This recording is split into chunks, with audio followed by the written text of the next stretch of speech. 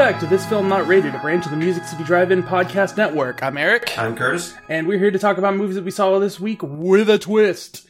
On this show, there are winners and a loser. The loser is the person with the most points. You get points in one of two ways. You can either claim an opinion as fact, like it's absolutely wrong to be sexually aroused by car crashes.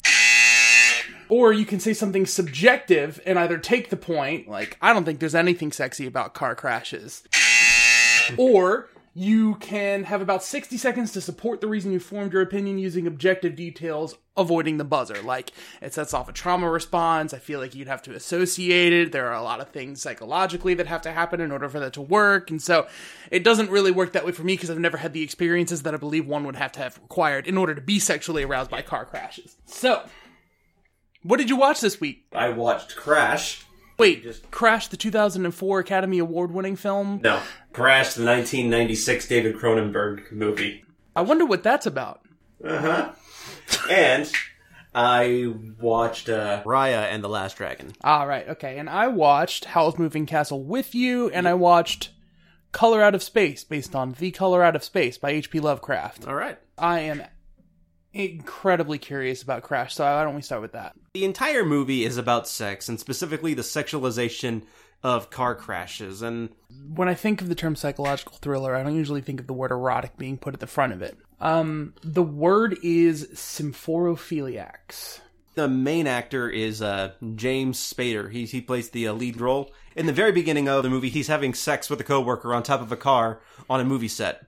The very next scene, he's having sex with a camera assistant girl in a back room on the movie set. And early on in the movie, he gets into a car crash while looking at pornography.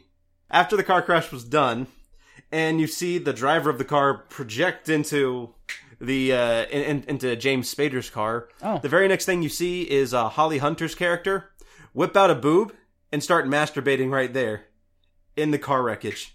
And so from that point on, James Spader's character is going down this rabbit hole of fetishizing car crashes. So it's a lot of sex scenes. But is it filmed? Is it an explicit thing, or is it more of a documentary style sort of non-judgmental? Not like shot like a documentary, but very... Is the point of it to be quote unquote sexy, or is the point of it to be introspective about the idea? Because a couple of things that I'm automatically, I'm like to joke around about it, but really it might be insensitive to joke around about a paraphilia, because this stuff kind of is formed unconsciously. Yeah. We don't have a lot of control over it. And so it's curious to me to have someone frame a hero's journey where the idea is that the thing that sets you on your journey is a paraphilia, this involuntary thing. It's not really necessarily the way I think it works. But I mean, if this answers your question, what I got through most of it was Cronenberg trying to do some sort of social commentary. Yeah, not long after the car crash, he starts hanging out with Holly Hunter's character, and that's where they meet Casey Jones.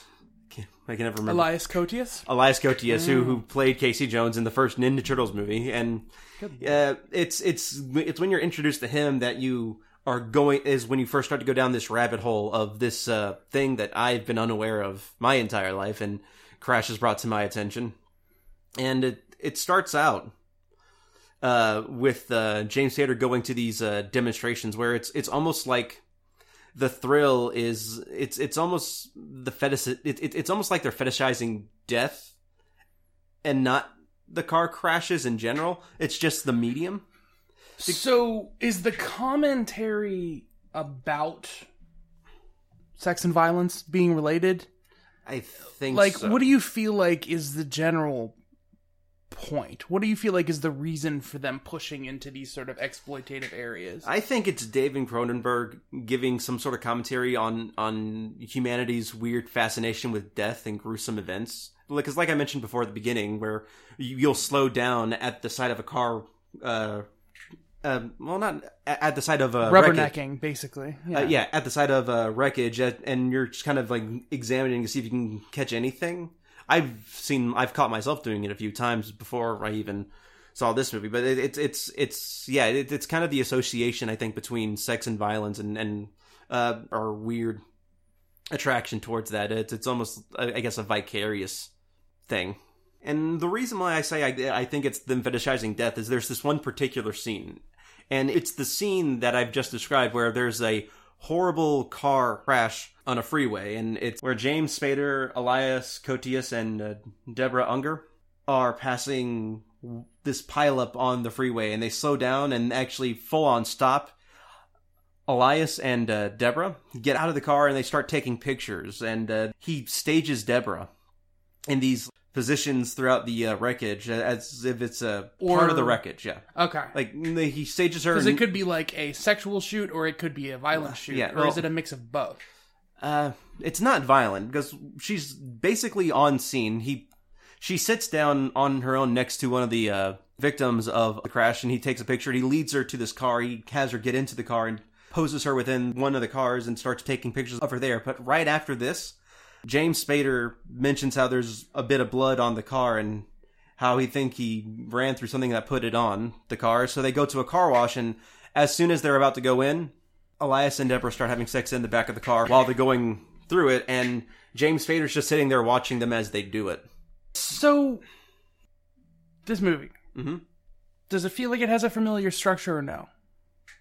Because if the idea is he's descending into this stuff, and the idea is the commentary is that humanity is too obsessed with violence, then you would think he would face some consequence for sinking into this kind of, and the idea is it's a thriller of some sort. So I'm kind of curious, where is it leading? Because it's not necessarily just a scene by scene by scene roll credits. There's a story, right?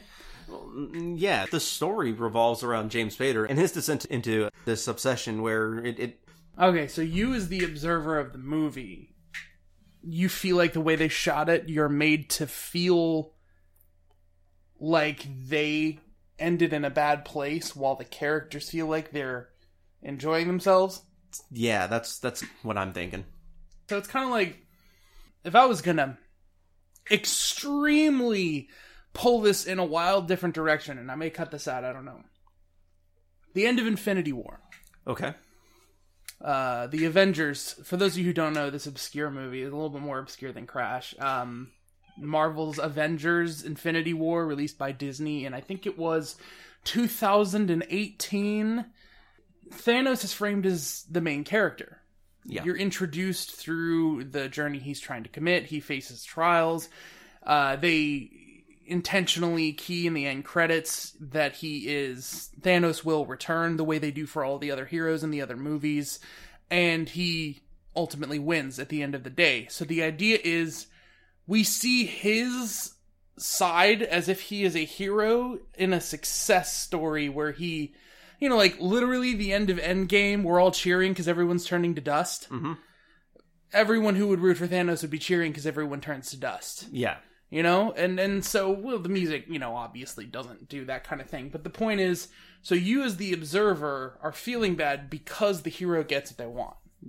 Yes. So that kind of that's like the kid version of the emotions that you're... Yeah, I think that's a good way to equate it. It's... So, I know there's another movie that I can think of that might be more popular, but for some reason it escapes me. And I think it has to do with David Lynch, because this really makes me think of David Lynch. But, that's the thing. David Lynch just kind of shows you things as he kind of he thinks of them. Yeah. Like, he just kind of is like, I had this idea, I put it on to a picture, and that's a piece of art put together. Yeah. If you decide it means something, okay, whatever. Like, it's not even about interpretation. It's just, it is what it is. Yeah. Okay. And that's the thing. It is what it is. That's what it sounds like. If that's the way that it's supposed to be with this movie, that you watch a story unfold and the story is what it is. Mm-hmm. I'm curious about the performances. Because Holly Hunter has been in everything from, like, indie to, like, Raising Arizona, all the way up to being, in Batman v Superman. Oh. And James Spader, of course, never hit mainstream popularity until The Office. So... Right. This is I never got far enough into The Office to see James Spader in it, so... That's fair, but I'm saying, like, he became Ultron after that. Another tie to the Avengers. Oh my god, he is Ultron. Yeah, oh my god. I forgot about that. It's kind of why there's probably a link subconsciously in my brain that's not letting me think a little more. Well... Here's his acting is so different in this movie. I didn't even connect him to Ultron. So everyone's like really quiet in this movie. No one gets excited, like emotionally. It's just kind of flat. They get excited physically. They get excited, like, and that's all they ever get excited by is physicality. And like, do you feel like you gained any empathy for people who experience paraphilias, or do you feel like more that wasn't the point? It was more of a critique of sexualizing or fetishizing violence. I think it's more of a critique of sexualizing and fetishizing violence, because I don't gain any empathy for this specific group. Do you feel like there is any potential danger of framing someone with a paraphilia as someone bad or wrong? Because basically, what you run into is, especially, like, you know, I think people hide what they're interested in if they feel like they're supposed to be ashamed of it. So, say that there is a large culture of symphorophiliacs out there who see this. If it goes as far as the movie describes, I much prefer the movie being out there, because at least then they have a vicarious way of that. So it doesn't take a judgmental approach to showing them engaging in that stuff. Not really. The only danger that the movie shows it as is that they can get so into their obsession that they're willing to cause their own crashes just to get excited. Well, see, I would feel judged if I was interested in that, if I were watching that. Yeah. But so, subjective opinion on the line. You're saying that you feel like it's a good idea that this would be out there because they have like a vicarious way of experiencing this. Yeah. But inherent in that is the possibility, like, this is the only definition you know of someone who exists like that. And so it's in your mind the fear that would escalate to something like that. What if that's not the way that it really works, you know? I mean, true. I can't... If it really is a thing. Again, it's based on a novel from 1973, and I'm not even sure... this is something... If somebody else is willing to Google it and willing to provide us with the information, you can contact us at filmcriticscritic@gmail.com. But like I said, because I'm so uninformed on this particular set of fetishization, my if it is a fetish. If it is. It could have been created for the novel. It could have been created for the novel. My thing is that if this is a thing, I'm going to do it. I'm just going to do it. I'm just going to right-click, and I'm going to hit search Google for symphorophiliacs. Criminal Minds. Watching disasters. Sexually aroused by watching disasters that they may go out of their way to arrange it themselves. So, categorically, a symphorophiliac is defined as someone who is aroused by staging and watching a disaster. That is this movie in its entirety. So then, the objective backup to your subjective claim that it's good that the movie is out there is that there is a vicarious way. In fact, filmmaking in and of itself is believably faking real disasters in a way that may scratch an itch. Yes. So like that's where I'm going with this. If this movie prevents anything from being staged like that from happening in real life, I think it's a overall net positive. Okay. And so the only thing past that is finding some way for someone to normalize it and find a support group and make it something healthy. I mean, that's kind of the way that it works with all that, is managing it. I mean... I will probably watch it again at some point, just because it's a very slow-paced movie, and what that slow pacing does is it's almost hypnotic. It draws you in, and it's hard to focus on anything else than what's on the screen. Well, the curious thing to me is, do you think David Cronenberg is a symphorophiliac? Yes. It sounds to me like somebody came across an interesting subject that's not familiar to them. Mm-hmm. So as a movie that's exploring something that might not necessarily have been true to the nature of the creator. Mm-hmm. You know, everyone always says, write what you know. Yes. And make movies about what you know. But here's someone exploring something they may not have known. Mm-hmm. What do you think about that? Is it a good movie to reference for if you want to write something that you're not familiar with, or what? That I don't know. Okay.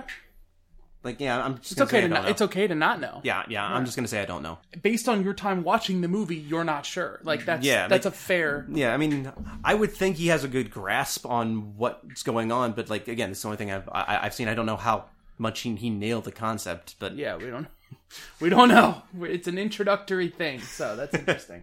It must be easier to align with the protagonist, the main character. In the beginning, but like I said, but gradually, if you don't feel what he feels, exactly, okay. There's a certain separation at some point that. So a joke I always like to make is, in a sense, this is a better version of Revenge of the Sith, where a character that you empathize with is seduced into something, and you don't want to see them go that way, but you understand why they go that way. This guy is a lot easier to sympathize with than Anakin Skywalker in Revenge of the Sith. You're not going to justify that? Okay, no. That's good. All right. I think you could, but all right. I'm not going to. Okay.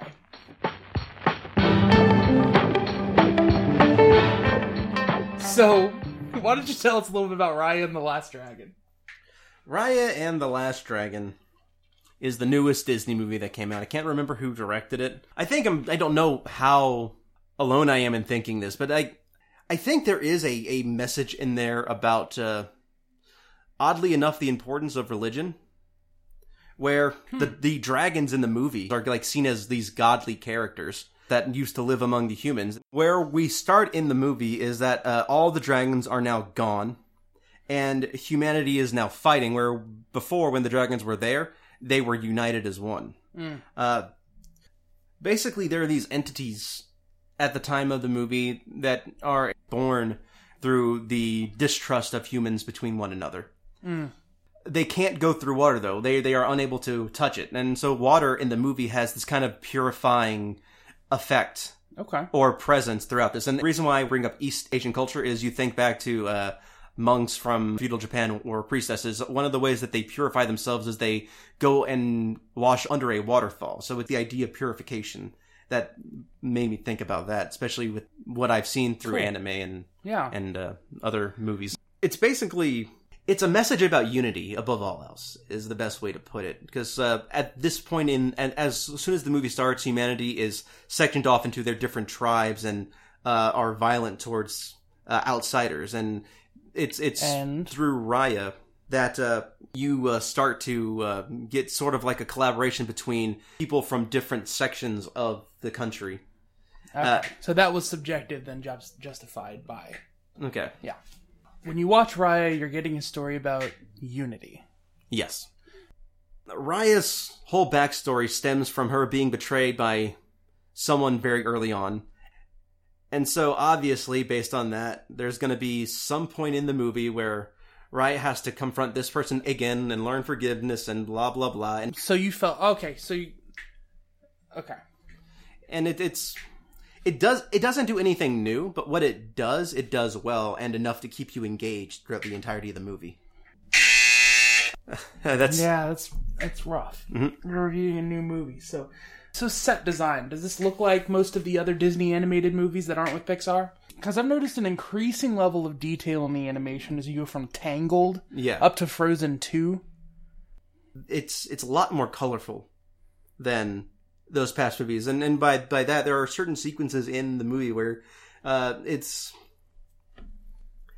a wider range of colors used. Like a much wider range. Brighter, poppier colors. Both. At the beginning of the movie, before everything's happened, you see a lot of green and vibrance, and after that opening section, you get to present day, and it's brown, it's desert, it's dry, and as the movie goes on, more and more color gets brought back into the film. Okay. Yeah. Performance-wise, details and animations of the face, the humans feel more or less like humans. I noticed that their faces are shifted to be a little more proportional to human life, real-to-life proportions, as opposed to the big-ass eyes of Elsa and Anna, and even Tangled. They have geometric faces. Yeah. With some characters, but Raya herself still has kind of they're not as big, but they're still bigger. Well, they have a history of letting the characters have bigger eyes, particularly the ones they want you to empathize more with, because it's easier to empathize because you can do more exaggerated emotions with them. But yeah, I really am fascinated about how they animated the dragon and the design of the dragon that they chose to go with.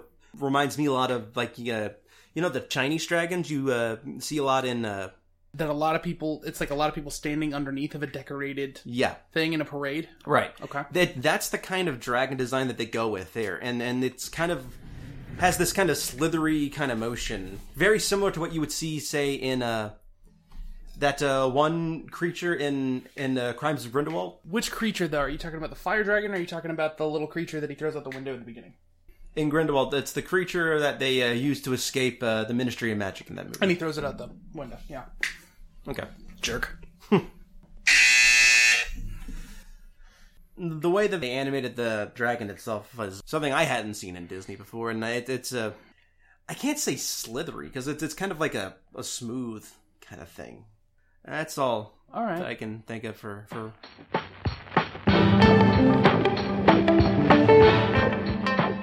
Let's transition, keep it a little bit kid-friendly, before going back to, like, the adult horror kind of thing. Okay. So, like, adult, gritty, real horror, absolutely kid-friendly, brand new. Mm-hmm. Kid-friendly, not brand new, not, Howl's Moving Castle. Howl's Moving Castle.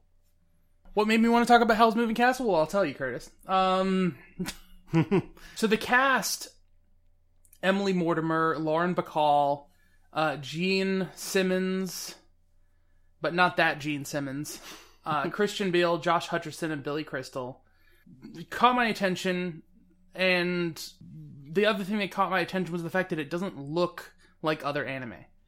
It's based on a French book, right? I think so. British author. It looks like it's depicting a world outside of Japan, and the architecture is not particularly Japanese. No. Like, the scenery that you're seeing, the castle itself feels like something more out of a storybook than that kind of thing. And what I mean by that is there's no real rational logic to it. It looks more like something you'd see depicted in a Dr. Seuss book or a depiction of Willy Wonka's factory. Like, the closest thing that I can think of is how Harry describes Ron's house in the Harry Potter books, where it looks like it's being held up by magic. Yes. That's what drew me to want to see it, and then what made me want to talk about it afterwards was a weird trend that I noticed in a lot of the anime that we've been watching, which is presenting you with ideas. Okay. Not exploring them or paying them off. This is what I'm referring to with this movie in particular, specifically. So I'm on the clock for 60 seconds. Okay? You have Christian Bale, and he's told that if he turns too many times into a flight creature, he is going to not be able to turn back. That never happens. Okay. There is a sort of moment where they present you with the payoff of that, where he's at the bottom of a pit and he's a creature, but very quickly that's resolved without tying it in verbally or through action to the rest of the story. Okay. Turnip Head. Yes. The character Turnip Head, who is basically a scarecrow that can hop on its stick most of the time, is, spoiler alert, revealed to be someone important. Not spoiler alert. Okay? It's not entirely understood what importance that character has. Right. Okay? And yet, if you had focused on what importance the missing character has, at least it would have given some weight to why things are happening. Like, I feel so focused on the tiny story. So like Summer Wars, you have a very high stakes, big, consequential, world-ending event going on, but they're so focused on the relationships between the characters that you don't spend any screen time or animation time, because it would take a lot to animate a 4-hour movie that gives time for all plot threads. Right. And gives a good weight and balance to them. You have such focus on the character relationships and the details of the lead character's, curse and journey, which is just very simple. She's cursed to be an old woman, and she gets swept up as she's, out of her home into Howl's Moving Castle, develops a relationship with the fire that is keeping the castle alight, voiced by Billy Crystal, and Howl and the people who are picked up along the way. Right. So, but yeah, like to your point, you don't even know that there's a war going on until after Grandma Sophie is part of Howl's castle. Like, yes. it's not a talked about thing. Yes. And the creatures that are the antagonists, these bubbly, oily, goopy black creatures that come through the doors and all this kind of stuff, they are suddenly there. I don't know why they are the way that they are. I don't know who they're working for. Or I guess I kind of do, but I don't see them actively interact.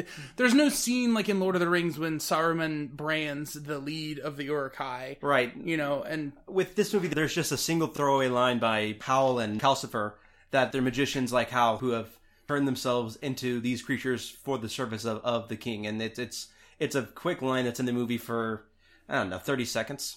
Yeah, the focus of the actual footage you're seeing and of the story that's being written seems to be the whimsy and enjoyability of magic. Yeah. So why they include a story that is teasing the weight and consequences of overuse of magic and is... You know, I was guessing through this whole movie what the relationship is, the way that the curse functions on the girl, because she randomly de-ages. Yeah. And leaving that open to interpretation, I think, can work for some people. And I can see that one of the credited themes of the movie is old age and compassion. Mm-hmm. Like, not, you know, we've talked a little bit with the Mount Narayama. Okay.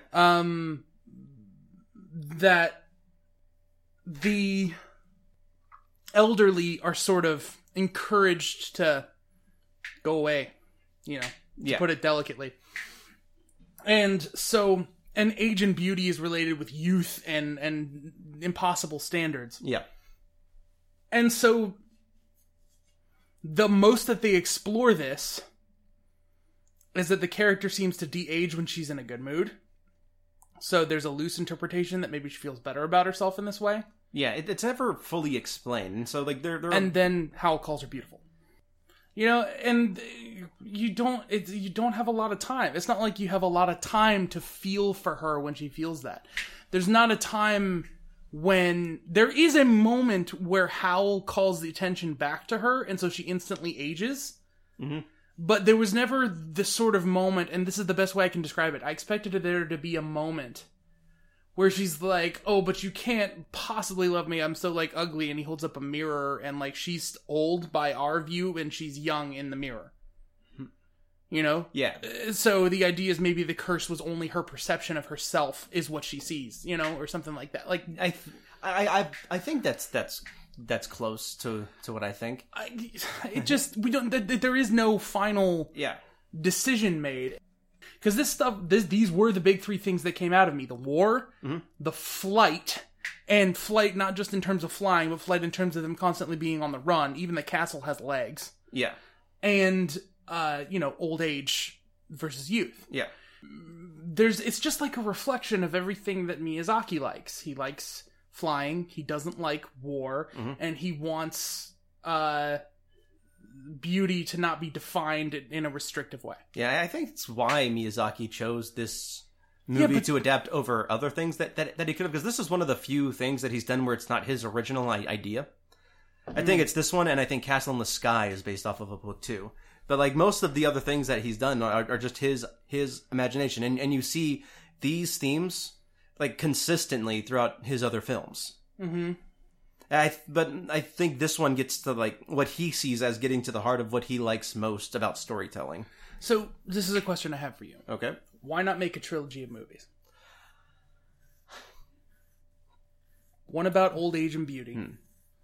One about flight and about Howl's continual relationship with the lead character and the dangers of his engaging in magic and the potential consequences of the way he uses his abilities, leading into a high-stakes third act about pacifism exploring war. Right. I can't speak to Miyazaki for him, but what I think is that... just giving yourself time to explore these themes, I'm just saying. Go ahead. I mean, I get what you're saying.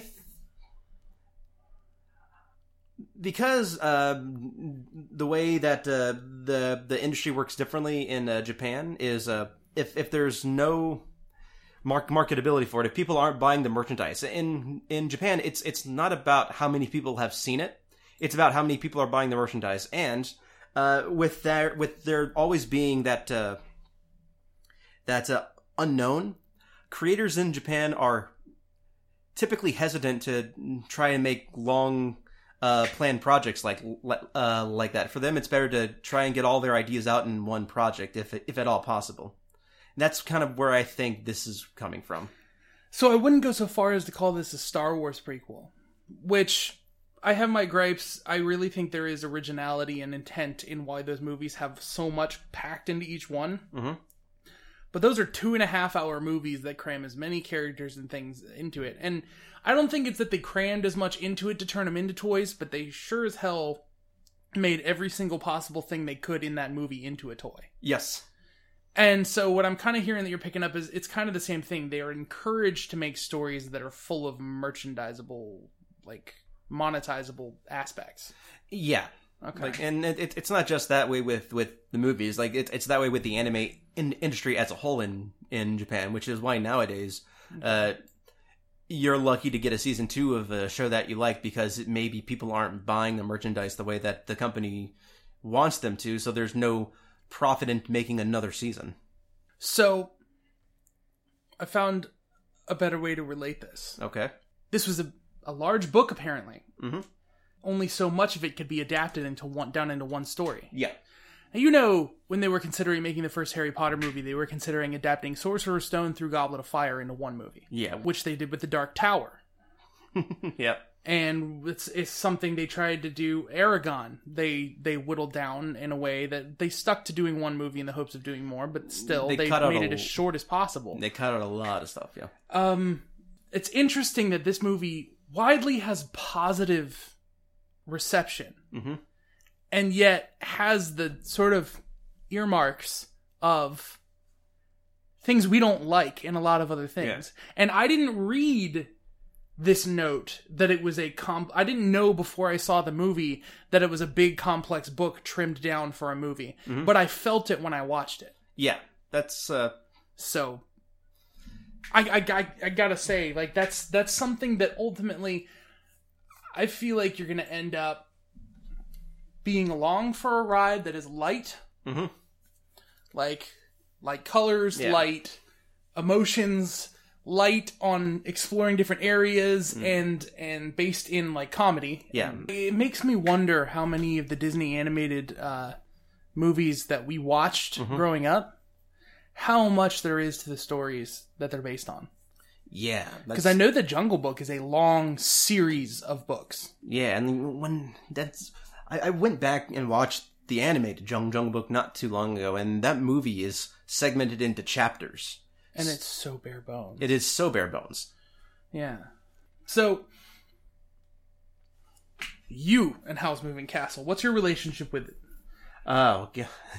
Well, let's go into the animation. As far as the animation goes, I don't think it's that different from anything I've seen from Miyazaki before. It's his style of animation. Okay. And it's how would you note it? Like the way we note David Fincher's direction. It's very vibrant. It's very fluid.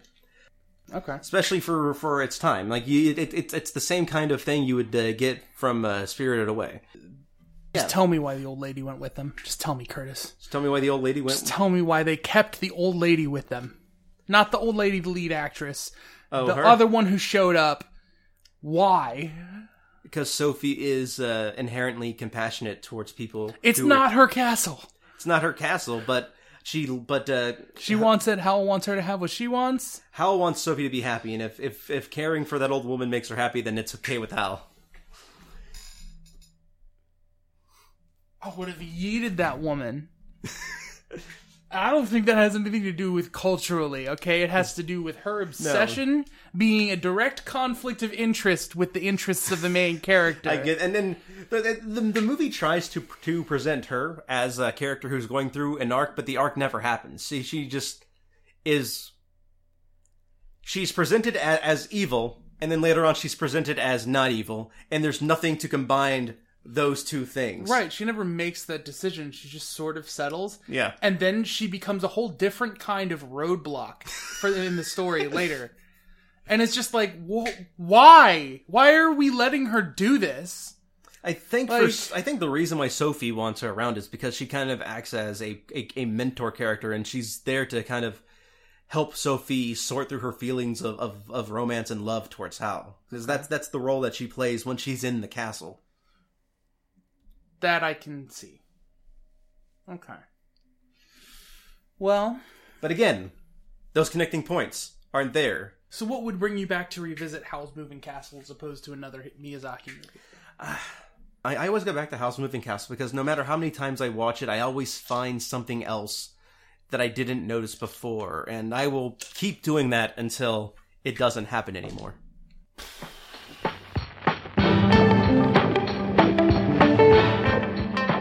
And so that just leaves Color Out of Space, based on The Color Out of Space, was made by...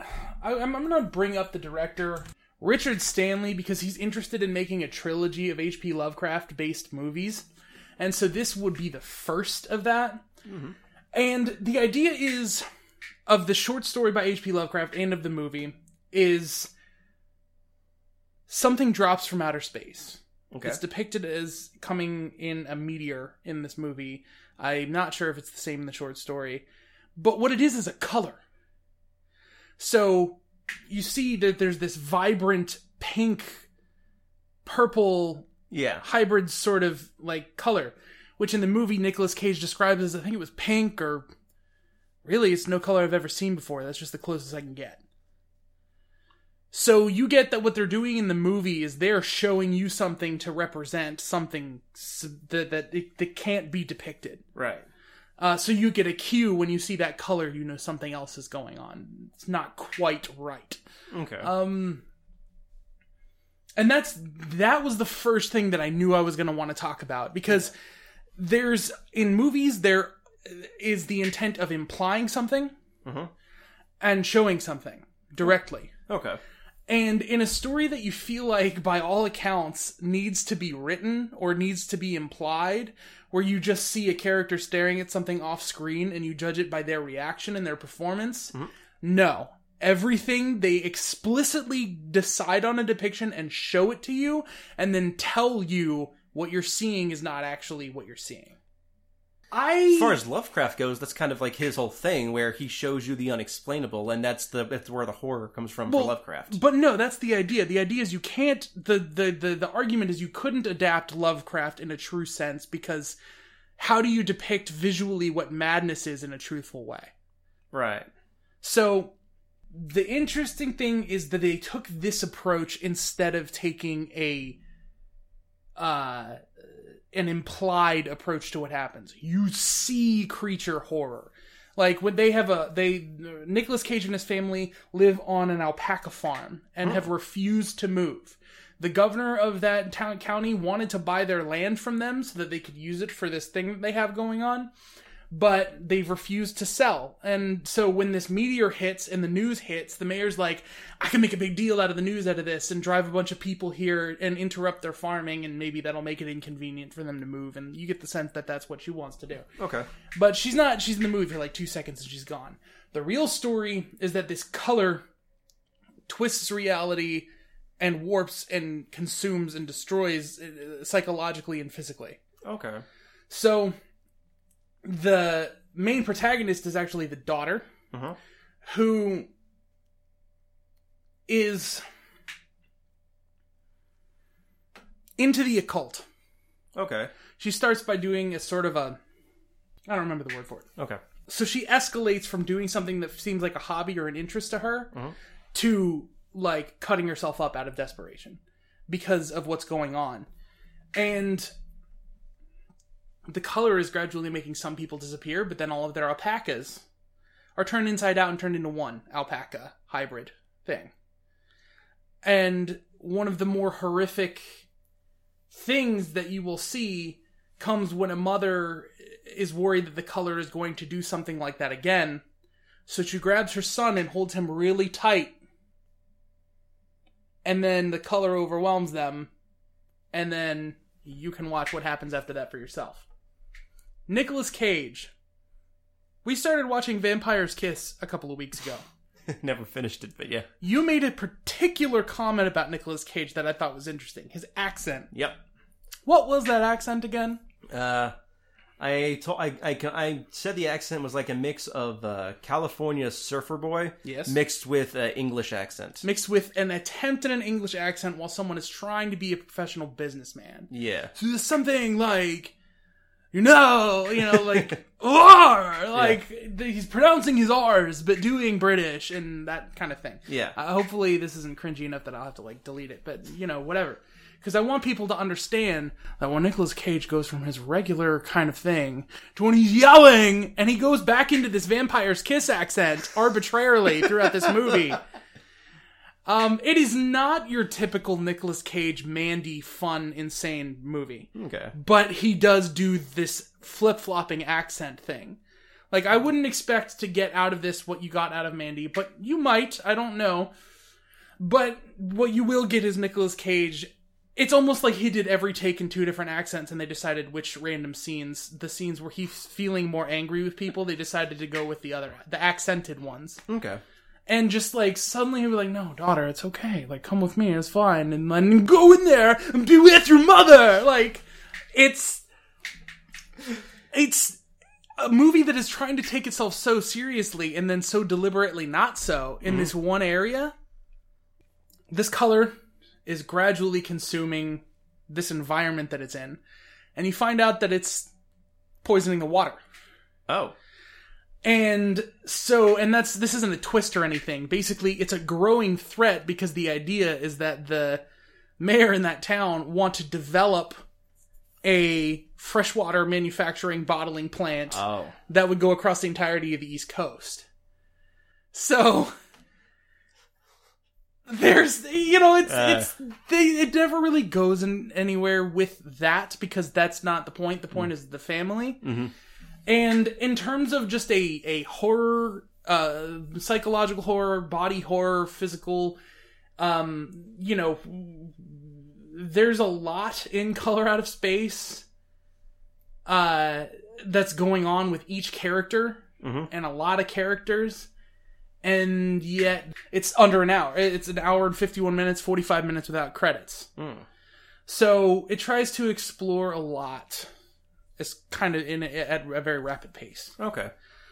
So Lovecraft Country came out last year. Mm-hmm. And a part of Lovecraft Country is a development on the appeal of Lovecraft's stories while keeping one foot in the acknowledgement that he had very racist and xenophobic worldviews that kind of were very purposefully represented in his writing. Fear of the unknown kind of bleeds into these areas that seem to be a part of his writing and a part of his world. So Color Out of Space, they have a minority lead character who is trying to help the family. Okay. You can take H.P. Lovecraft's work and you can adapt it in a way that is just focusing on the ideas of horror of the unknown in space and in the depths of the unimaginable, like a color that you can't see or anything like that. Mm-hmm. Or you can take it the way Lovecraft Country did, and you can have it be an exploration of why people fear what's unknown to them, or the X-Men explanation of it. People don't understand mutants, so they fear them, and that gets politicized. Yeah. That being said, I just realized that something that I want really badly in this world is an H.P. Lovecraft X-Men movie. So, thank you all for listening to our weird trip from, uncomfortable topic to slightly more comfortable topic to uncomfortable topic. If you enjoyed any part of this, then we won't judge you because that's not what we do on this podcast. So please come back and join us next week for this Film Not Rated episode 10. I'm Eric. I am Curtis. You can find me at High Contrast FLM on Twitter. You can find me at 90sgamer407, not .com. I said .com last time. 90sgamer407, and on Twitch at Merrick_tainment. And if you want to see more content that's not as uncomfortable, you can go to the MusicCityDrive-In.com and you can look at the Music City Drive-In Podcast Network. Thank you all for listening.